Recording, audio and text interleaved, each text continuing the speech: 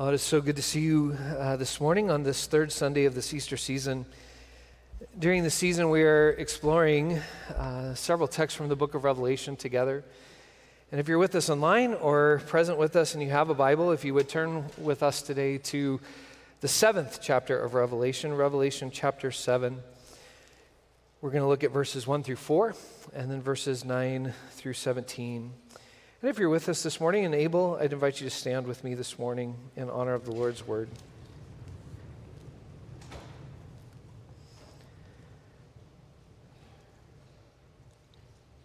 After this, I saw 4 angels standing at the 4 corners of the earth. They held back the earth's 4 winds so that no wind would blow against the earth, the sea, or any tree. I saw another angel coming up from the east holding the seal of the living God. He cried out with a loud voice to the 4 angels who had been given the power to damage the earth and sea. He said, "Don't damage the earth, the sea, or the trees until we have put a seal on the foreheads of those who serve our God." And I heard the number of those who were sealed. 144,000 sealed from every tribe of the Israelites. And then we get several verses that list all those tribes and 12,000 from each of those tribes, and then we pick it up at verse 9. And after this I looked, and there was a great crowd that no one could number.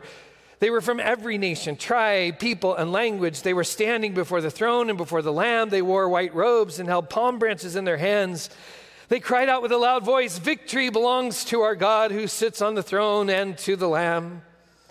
All the angels stood in a circle around the throne and around the elders and the 4 living creatures. They fell face down before the throne and worshiped God, saying, "Amen, blessing and glory and wisdom and thanksgiving and honor and power and might be to our God forever and always. Amen." Then one of the elders said to me, "Who are these people wearing white robes? And where did they come from?" I said to him, "Sir, you know."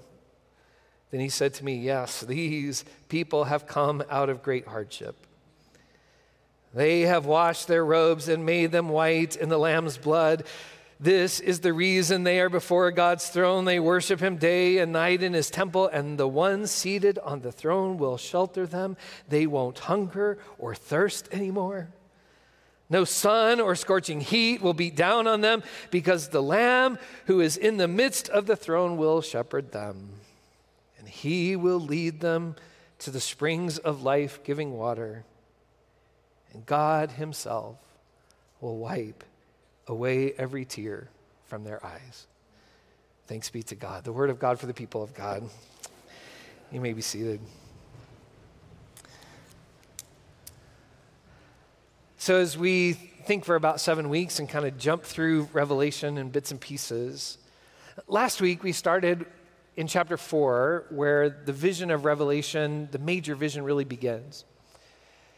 And if you're with us, we thought about how here is John the Revelator on the Isle of Patmos in exile, thinking about the first century church. A lot of the apostles have been martyred. Here he is, separate from these churches in Asia that he's written to, worried about what their future means, worried about how they will live faithfully in this ever-present power of the Roman Empire. And he has this vision, and in chapter 4, like Lucy going through the wardrobe into Narnia, he steps into the throne room of the kingdom of God that is all around us. And he steps in and he sees the 24 elders, the whole church, the old covenant, the 12 tribes of Israel, the 12 apostles, the representation of the entire church, worshiping around the throne, 4 creatures that seem to represent all the creatures of the earth, all of creation, worshiping the one who is on the throne. I just love that. I hope that you got last week this idea that even in the midst of all of the chaos that we just lifted up in prayer, all of the challenges and difficulties of our life, if we were to step into the throne room this morning, they are not panicking. There is not scurrying to and fro in chaos, but the one who is seated on the throne is drawing all things to God's glorious conclusion. And there's worship going on. In the 5th chapter, there is a scroll in the hand of the one seated on the throne. It has 7 seals. Again, we'll have to think about some images and what they perhaps represent in the first century. I think this one's easy. The scroll is that scroll of history and the question is, Who can unroll that scroll? Who can get the world to go in the direction that God intends and desires for it to go? If you've been watching the news, you have to wonder, where is this going? Can God bring this all to God's purposes? And the Revelator weeps, and we should lament and weep often for the sense that there is nobody, there is no politician, no political system, there is no nation, there is no might, there is no economic structure that can bring all things to God's glorious conclusion. And so he weeps because no one is found who can unroll the scroll and undo the seals. But an elder says to him, "Stop weeping. Here's some Kleenex. Blow your nose. For there is one who is worthy, the Lion of the tribe of Judah. He has conquered, and he is worthy, and he can undo the seals, and he can unroll the scroll." As we'll see again this morning, the Revelator hears the Lion of the tribe of Judah, but this is so important. As he looks, he sees a lamb that has been slain, standing victorious. And the lamb is worthy, the embodiment of Christ, the crucified and resurrected one. Christ who reveals the self-giving, self-emptying love of God that's drawing all things to its glorious conclusion. He is worthy, and he can draw us to God's purposes. Thanks be to God. We skipped chapter 6, but I want to talk about it just a little bit. So in the 6th chapter, the seals begin to open and the scroll begins to be unfurled. We'll see cycles of sevens. The Revelator loves sevens, the number of completion. And so we get 7 seals, later we'll get 7 trumpets, and then we'll get 7 bowls. Often they follow a pattern like this. There's 4 of them, and then there's 2 of them, and if you're good at math, then there's 1 of them. 4 and 2 and 1. The first 4 seals are opened, and out of the seals comes this vision of 4 horses. And I think I have an image this morning to help me. But the 4 horses, oftentimes thought of as the 4 horsemen of the apocalypse, come out of the 4 seals. One of the things we'll come back to again and again is I'm convinced one of the best ways to think about the book of Revelation is to think of it as a kind of mural that the Revelator is painting, but the paints that the Revelator is using is actually the language of the prophets and the language of the Old Testament scriptures. And so if you're interested, sometime this week, go read Zechariah, the 6th chapter, where Zechariah has a vision of 4 chariots, and they have different colored horses drawing them, the same colors that the Revelator uses here. And it appears that the Revelator is grabbing, if you will, the colors of Zechariah and beginning to paint this vision of these 4 horses. Now, this is one of those places where we have to kind of guess at what maybe these 4 horses mean. But I would argue with a number of biblical scholars that I deeply respect who have studied Revelation, that it is likely that what these 4 horses represent are places where we often find security, but where we are warned that our security is not as secure as we think it is. The Revelator is deeply concerned that people are being drawn into places of security, and that, I'll use the language of empire, the empire of first century Rome, the empire that the people of God always live in, is trying to squeeze us into its mold. It's trying to get us to trust it. It's trying to get us to find its security in all the places that it finds security. If I could take a tangent just a minute, and we'll get back to the 4 horses. I do think there's a frequent tension in the scripture between security and trust in God. And it's not always very easy to discern the two. In the Old Testament, David and Solomon want to build a temple. David calls it this, a permanent resting place for the ark of God. It's interesting when you read those texts, you would think that God would just be delighted that he's going to get a really nice building to have the ark in. But God kind of says to David, who asked you for that anyway? And there's these texts that seem to imply that God kind of liked the old tabernacle, the old tent where the ark used to dwell. So that if he wanted to, God could say, hey, let's go. Fold up the tent, put the poles in the ark. Yeah, hey, let's go. You know the problem with that? I love, forgive me, Caleb, somewhere. I love to tell this story about Caleb. I've told it to you before, but when we moved to Oklahoma, Caleb wasn't very excited about it. which some people who move from California to Oklahoma find that they're not very excited about it. But Caleb was not very excited about it. All apologies to my friends. But I picked him up from school one day, and I said, Caleb, how was school today? He goes, it was fine, And then just out of the blue, he said, Dad, I've decided I don't want to go to heaven. And I said to him, Caleb, some people have choices. You do not. And so for the next 4 or 5 stoplights, I just preached him all my best sermons on heaven, right? I said, you got to get there. Like your great-grandparents are there. Your grandparents will be there someday. Mom and I will be there. You just have to get there, Caleb, all right? You have to get there. He goes, fine, Dad, I'll go to heaven. So I just didn't want to have to move again, right? So that there's this part of us that deeply desires security, and this is what David wants. David wants a secure empire where God is in the middle, and we can say, in Yahweh we trust, and we can not have to move again. The problem, though, is that what David thinks he is finding security in is not actually God. He's actually finding security in chariots and horses and this massive economy that he has. So it's one thing to trust in God. It's another thing to trust in all these trappings that are actually giving you the security. And so we shouldn't be surprised when Jesus encounters, for example, the rich young ruler and says, here's the thing you lack, sell everything. Let's have a little experiment. Where's your trust actually found? Sell it all and come and follow me. But he leaves sad because in that moment he realizes, actually, my hope is built in nothing less than the economy and everything that I have in my bank account. So here come these 4 horses. The white horse is likely an image of a group of people called the Parthians. They're enemies at the gate, at the edges of the Roman Empire, that Rome 3 times in a couple of centuries tried to go to war with, only to find themselves unsuccessful.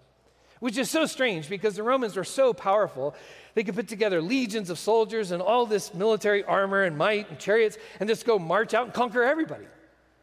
But here's the problem. The Parthians were good at 2 things, riding horses and shooting arrows while they were riding.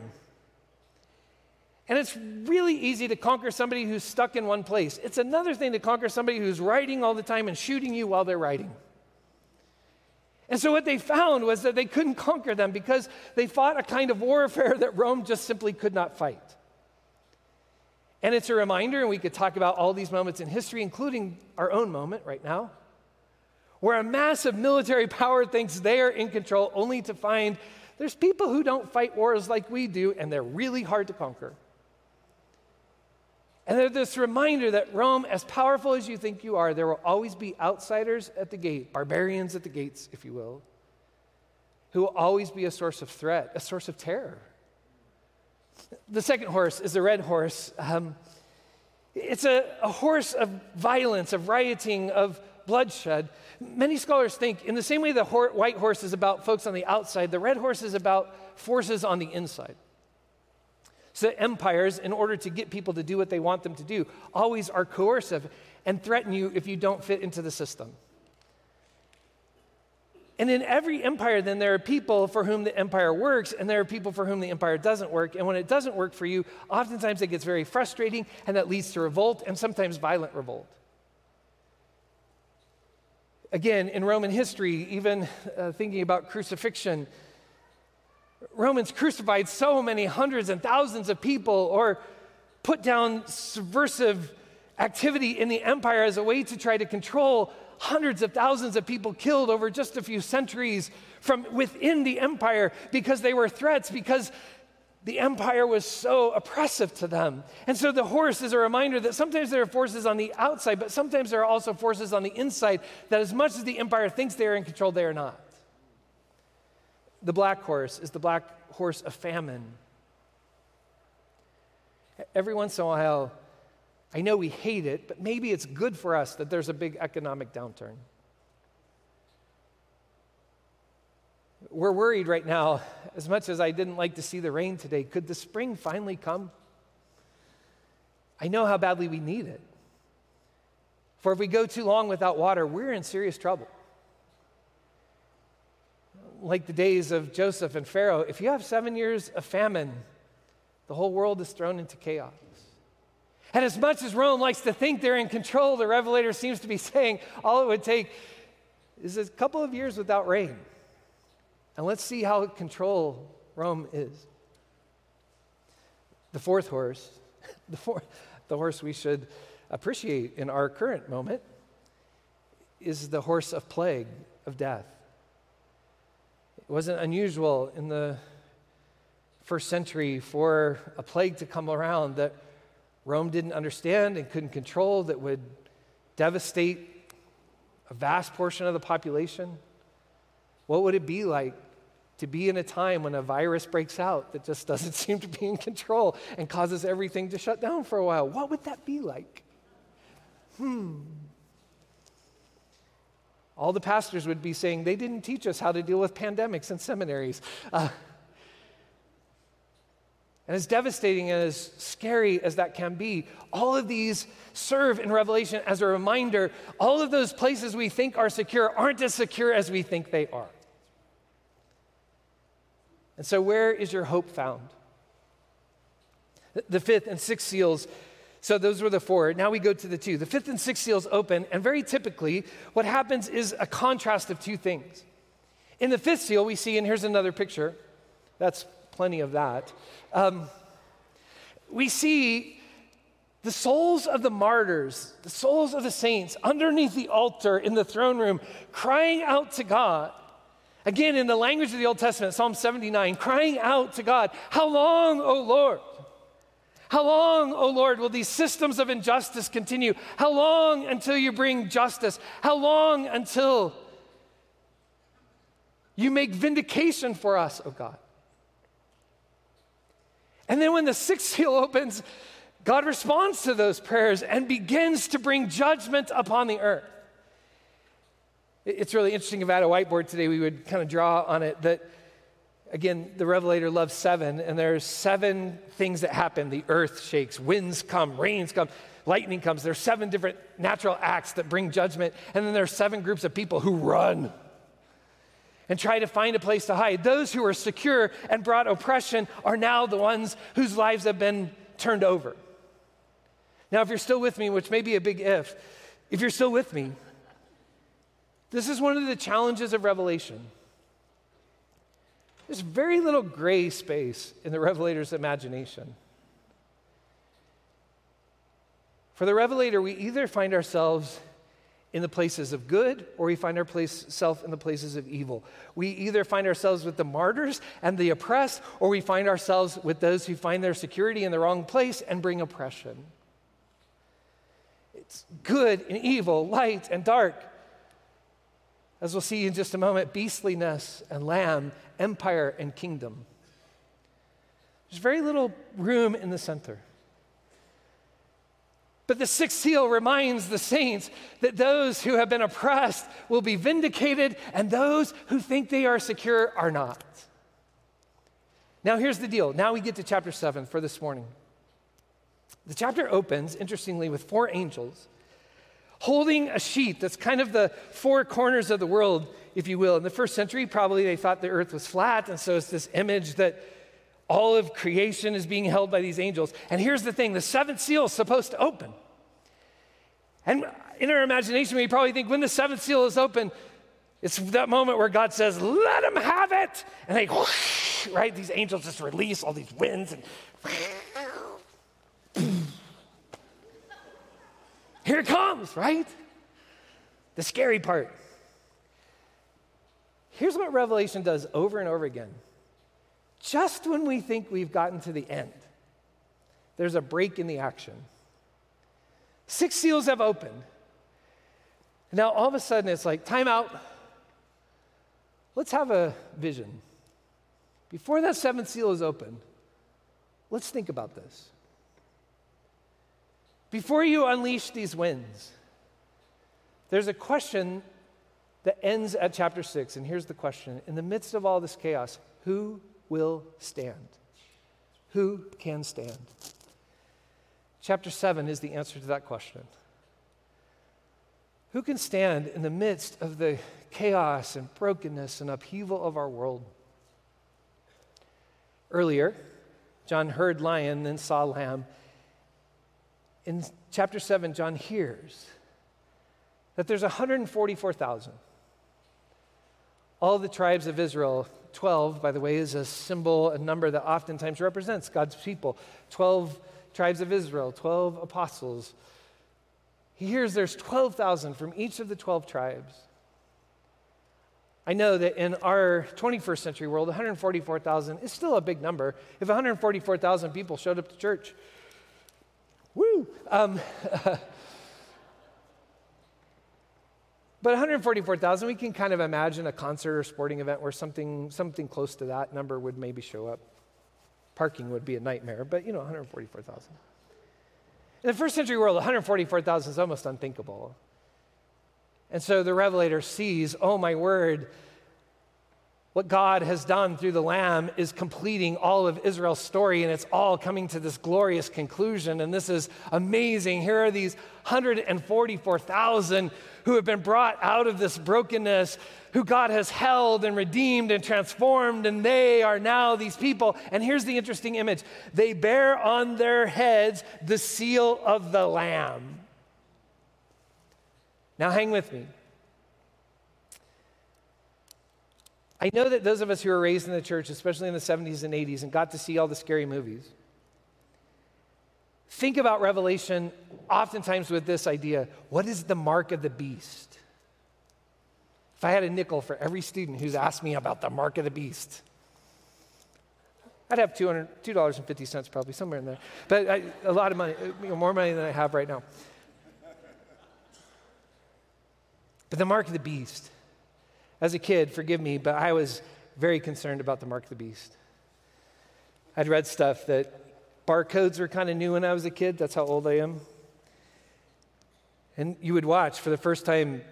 I remember going to the grocery store where they had to punch in the cost, right? And then they got barcodes and you could just whoo, whoo, whoo. And I had been taught through those movies that at some point I'm going to get a barcode on my head. And after the groceries have passed through, then I do this. And we're not getting that, Diane. Don't get it, right? It's the mark. We're in serious trouble. I'm teasing that because I actually think it's quite silly. But every time I would read one of those books that obsessed about the mark of the beast, after I studied Revelation, I realized not a single one of them talked about the mark of the Lamb. The seal of the Lamb. Here are these people who are awaiting the seal of God on their forehead. Now let me tell you the two texts that I think this is referring to. The first is in Deuteronomy, the 6th chapter, a famous text called by its Hebrew name, the Shema, which means to hear. The Shema text goes like this: Hear, O Israel, the Lord our God, the Lord is one. You shall love the Lord your God with all your heart, soul, mind, and strength. Keep these words I'm commanding you today, and here's the key: write them on your head and on your hand. Now, probably the importance of writing it on our head and on our hand, first on our hand, so that we'll see it all the time. Everywhere we go, we'll constantly be reminded that, Hear, O Israel, the Lord our God, the Lord is one. And if we write it on our head, every time we look in a mirror, we'll see it. But here's the important part: every time somebody sees us, they'll see it. So write it on your head and on your hand, write it on your doorpost and gate. Talk about when you lie down, when you get up. Talk about with your children all the time. So the image of Deuteronomy is this: living in the empire, living in the world is really difficult, and it will be easy for you to think these other gods are in charge, that the empire is the place of security. But hear, O Israel, the Lord our God, the Lord is one. And so write it on your lives, make it a reflection of who you are. And the other text, unapologetically, is Exodus, where God, very similar to these plagues and these horsemen that have just happened, undoes Pharaoh's myth of power by doing all of these plagues. We get down to the very last one, and we have this strange moment where God says, here's what I want you Israelites to do. Go have dinner. But it's going to be a weird dinner. Don't let the bread rise. Put on your traveling clothes. Keep your staff in your hand. You're going to eat it and beat it. Like, this is going to be a fast meal. This is to go.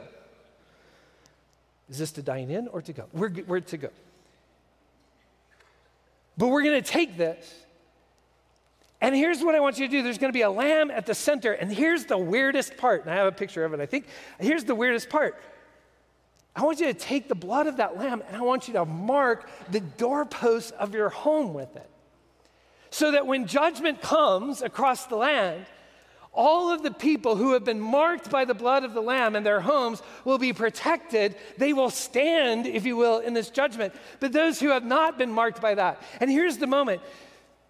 You, children of God, choose in this moment. You've seen Pharaoh still has power. I've tried to show you that it's not the power that Pharaoh thinks it is.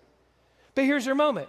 Are you going to side with that side, or are you going to find your hope, your trust in the Lamb? And those who are marked by the Lamb will stand.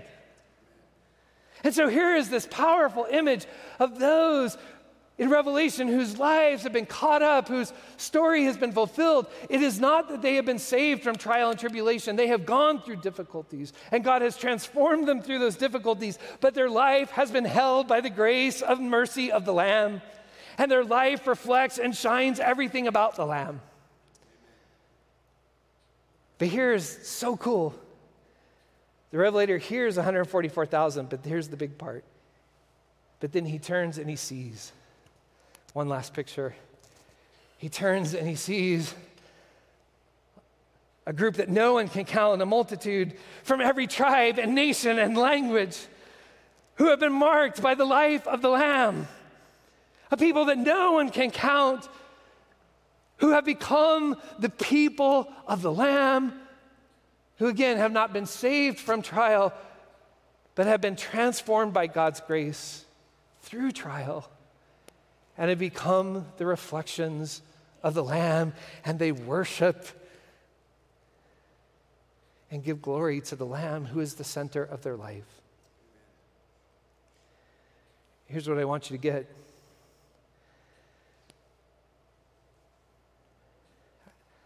Part of me wishes that those scary books were right. Sometime, maybe in your lifetime, maybe in your grandkids' lifetimes, maybe way down the future, a kind of global cabal gets together and wants to put tattoos on all of our heads. And we could all say, oh, I'm not doing that. That would be so helpful. But if you're listening well today, the challenge of the text is that the marking of both the beast, as we'll see, and the marking of the Lamb is much more subtle than that. I don't know if you ever, do you remember, I don't know if Disneyland still does this, but remember if you go to Disneyland or some concerts and things, if you left one park to go the other, they would put a stamp on your hand, but you couldn't see it. They stamp it. And then when you came back through the park, you'd have to put it under this ultraviolet or blue light, and you go, oh, I've been marked by the beast, by the mouse, right? You could see the marking, right? You've been marked by Goofy or Pluto or whoever. Jasmine. I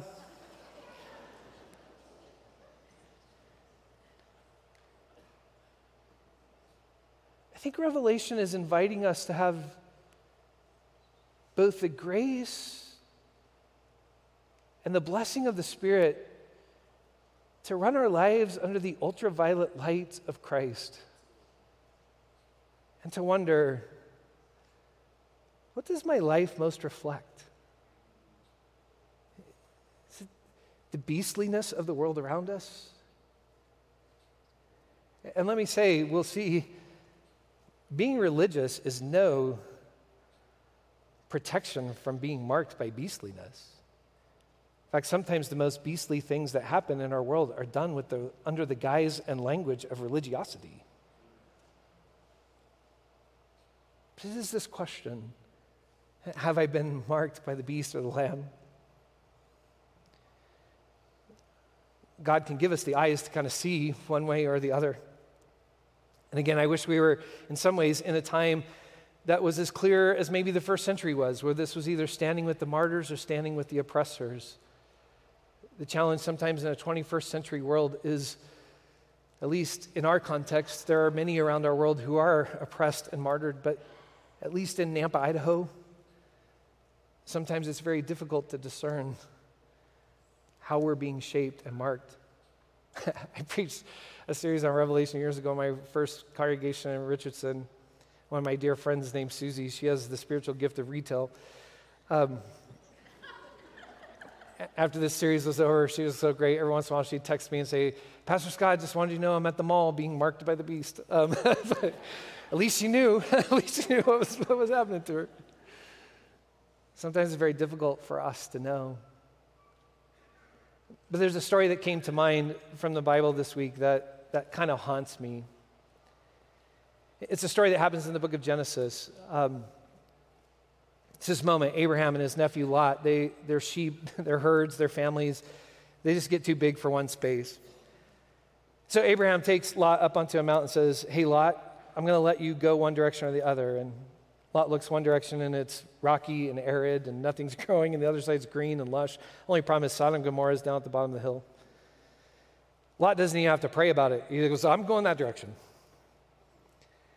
And so Lot heads that direction, and the next time we see Lot, he and his family have moved very close to Sodom and Gomorrah. The text says they have pitched their tents outside of the walls of Sodom and Gomorrah. The next time we see Lot, he's no longer outside, he's inside, and he is bartering and selling and perhaps a leader within the city of Sodom and Gomorrah. And then the messengers come and say to Lot, God is going to destroy these cities. Lot says, let me get my family out, and I have these daughters and my wife, I want to get them out, but let me also, my daughters have been pledged to be married to these guys, let me get my future son-in-laws out of the city.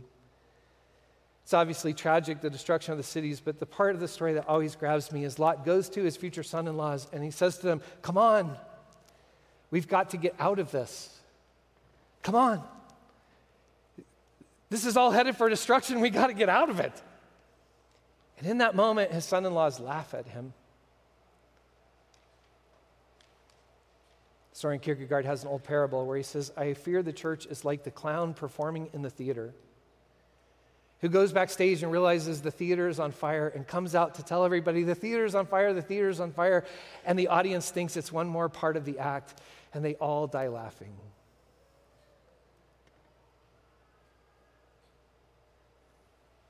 These texts invite us not to escape the world, for there's no way to do that, and not to hide in some cloistered area, but to take seriously what does it mean for us to be shaped by the life of the Lamb in a world that wants to mark us with its values and its attitudes, and we are called to be those who radiate the life of the Lamb. It's why we come to this table this morning. And let me say, it's why I think you should come to worship regularly. Not just because it's not any fun when you're not here, which it is not.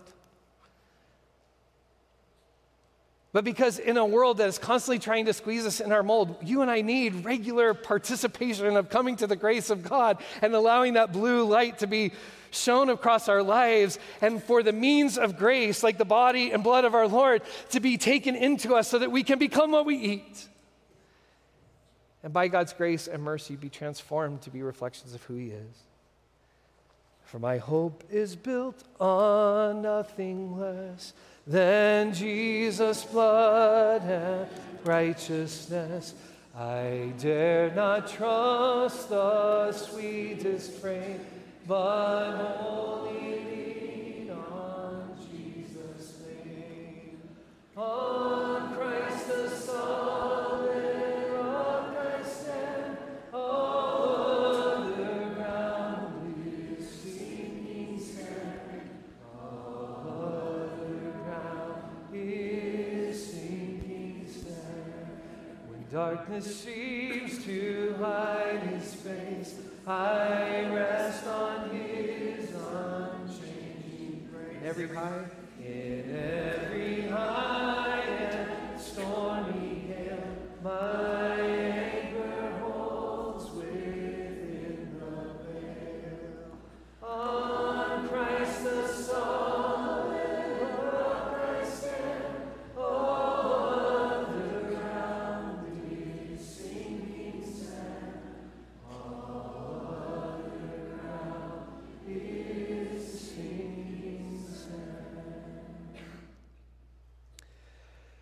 Almighty God, as we come to your table this morning, we ask for you to make this a means of grace.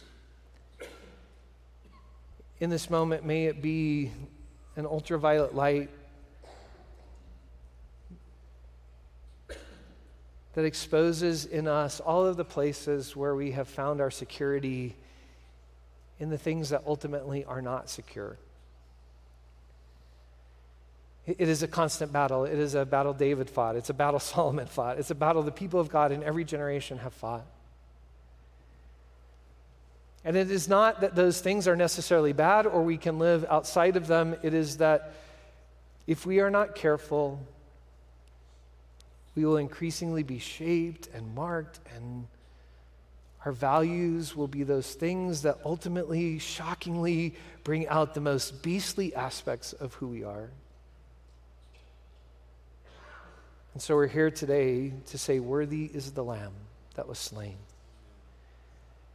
and to mark our life with the life of the Lamb. And so truly, this morning, teach us again and again and again, make this a means of grace that allows us to truly understand what it means that on Christ, the solid rock, we stand. So make us what we eat today. Make us the body of Christ. Make us reflections of the Lamb. For we pray in Jesus' name, amen. Some folks in just a moment are going to come and help us serve this morning. If you're new to us and wonder, can I participate in this? The answer is yes.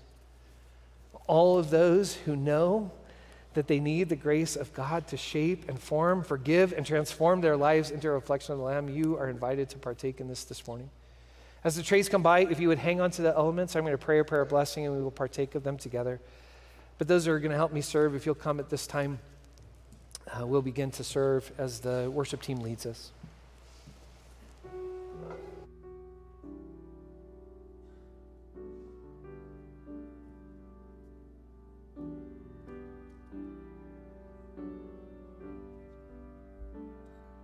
All these pieces broken and scattered, in mercy gathered, mended and whole, empty-handed but not forsaken.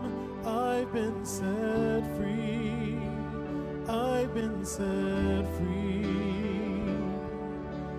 Amazing grace, how sweet the sound that saved a wretch like me. I once was lost, but now I am found, was blind, but now I see. Oh, I can see you now. Oh, I can see the love in your eyes, laying yourself down, raising up the broken to life.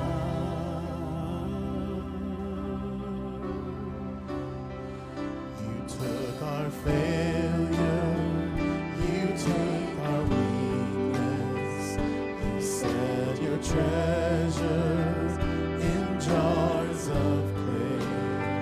So take this heart, Lord, I'll be your vessel, the world to see your life in me. Oh, amazing grace, how sweet the sound that saved a wretch like me.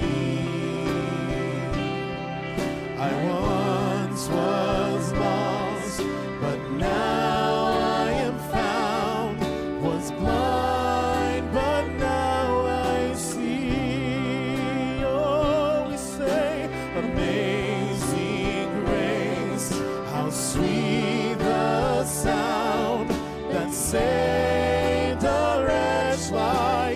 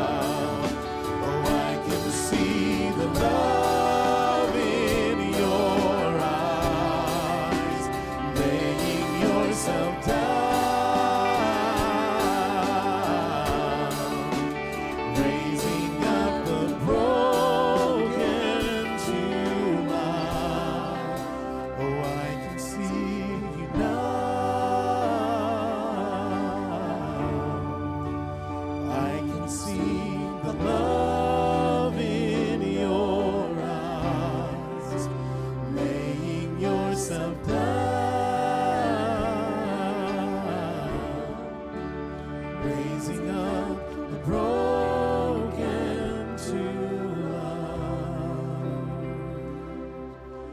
Amazing grace, how sweet the sound that saved a wretch like me. I once was lost, but now I am found. Was blind, but now I see.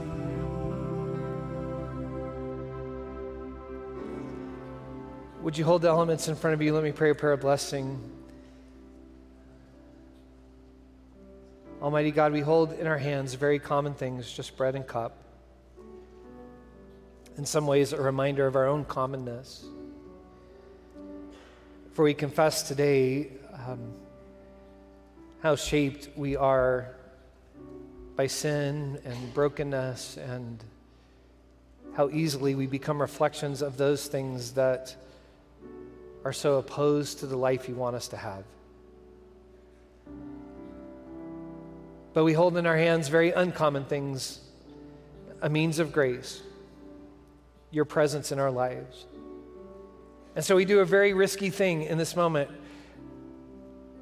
We invite you to search us, O God, and know our hearts. Try us and know our thoughts. We ask this to be a means of grace by which our sin is exposed and forgiven, and in which new life and grace changes us to be reflections of what we eat. The Passover Lamb, the crucified and resurrected Lord. And so, make us what we eat today. The night that Jesus was betrayed, he took a loaf of bread. He raised it, gave thanks, blessed it, and broke it. He said, "This is my body, which is broken for you. Let us take and eat it this morning in remembrance of him."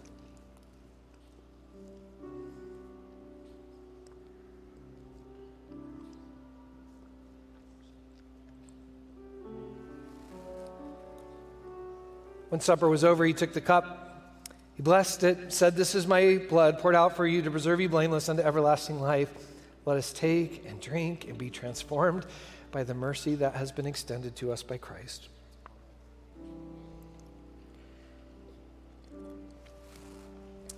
May it be so.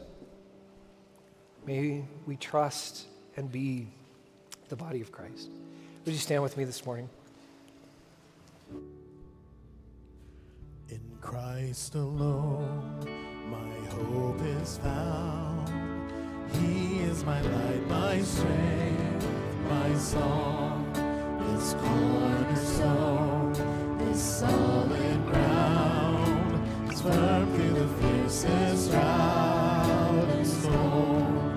What heights of love, what depths of peace, when the fears are stilled, when strife be ceased, my comforter, my all in all, here in the love of Christ I stand. In Christ alone, who took on flesh, fullness of God in helpless babe, this gift of love and righteousness, scorned by the ones he came to save, till on that cross as Jesus died, the love of God was magnified, for every sin on him was laid, here in the death of Christ I live.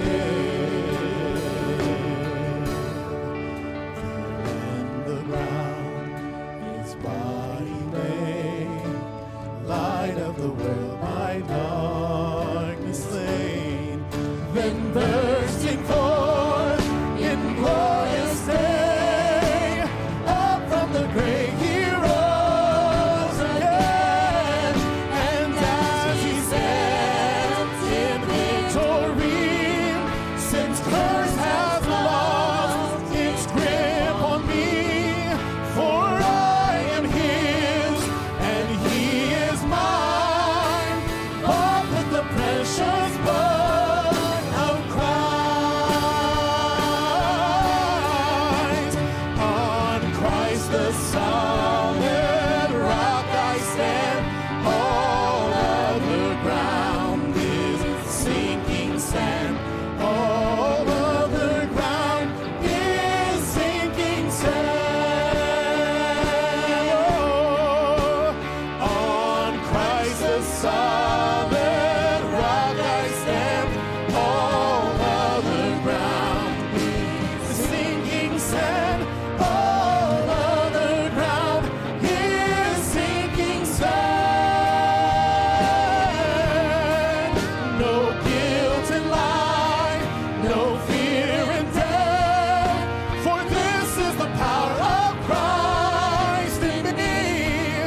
from life's first cry till final breath. Jesus commands my destiny.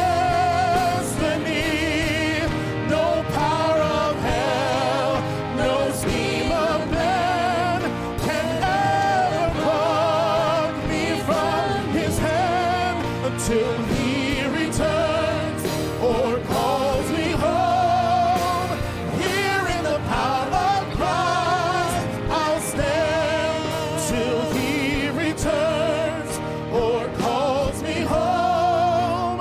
Here in the power of Christ I'll stand.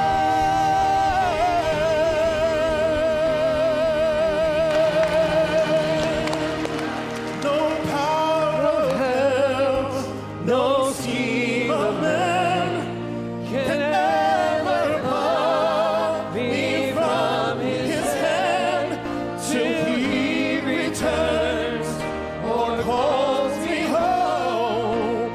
Here in the power of Christ I'll stand till he returns or calls me home. Here in the power of Christ I'll stand.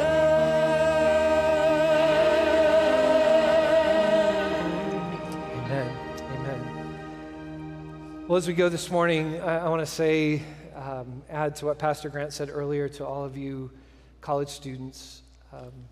We'll pray for you this week. If you haven't studied yet, I'm not sure how much prayer will help, but we will pray for you.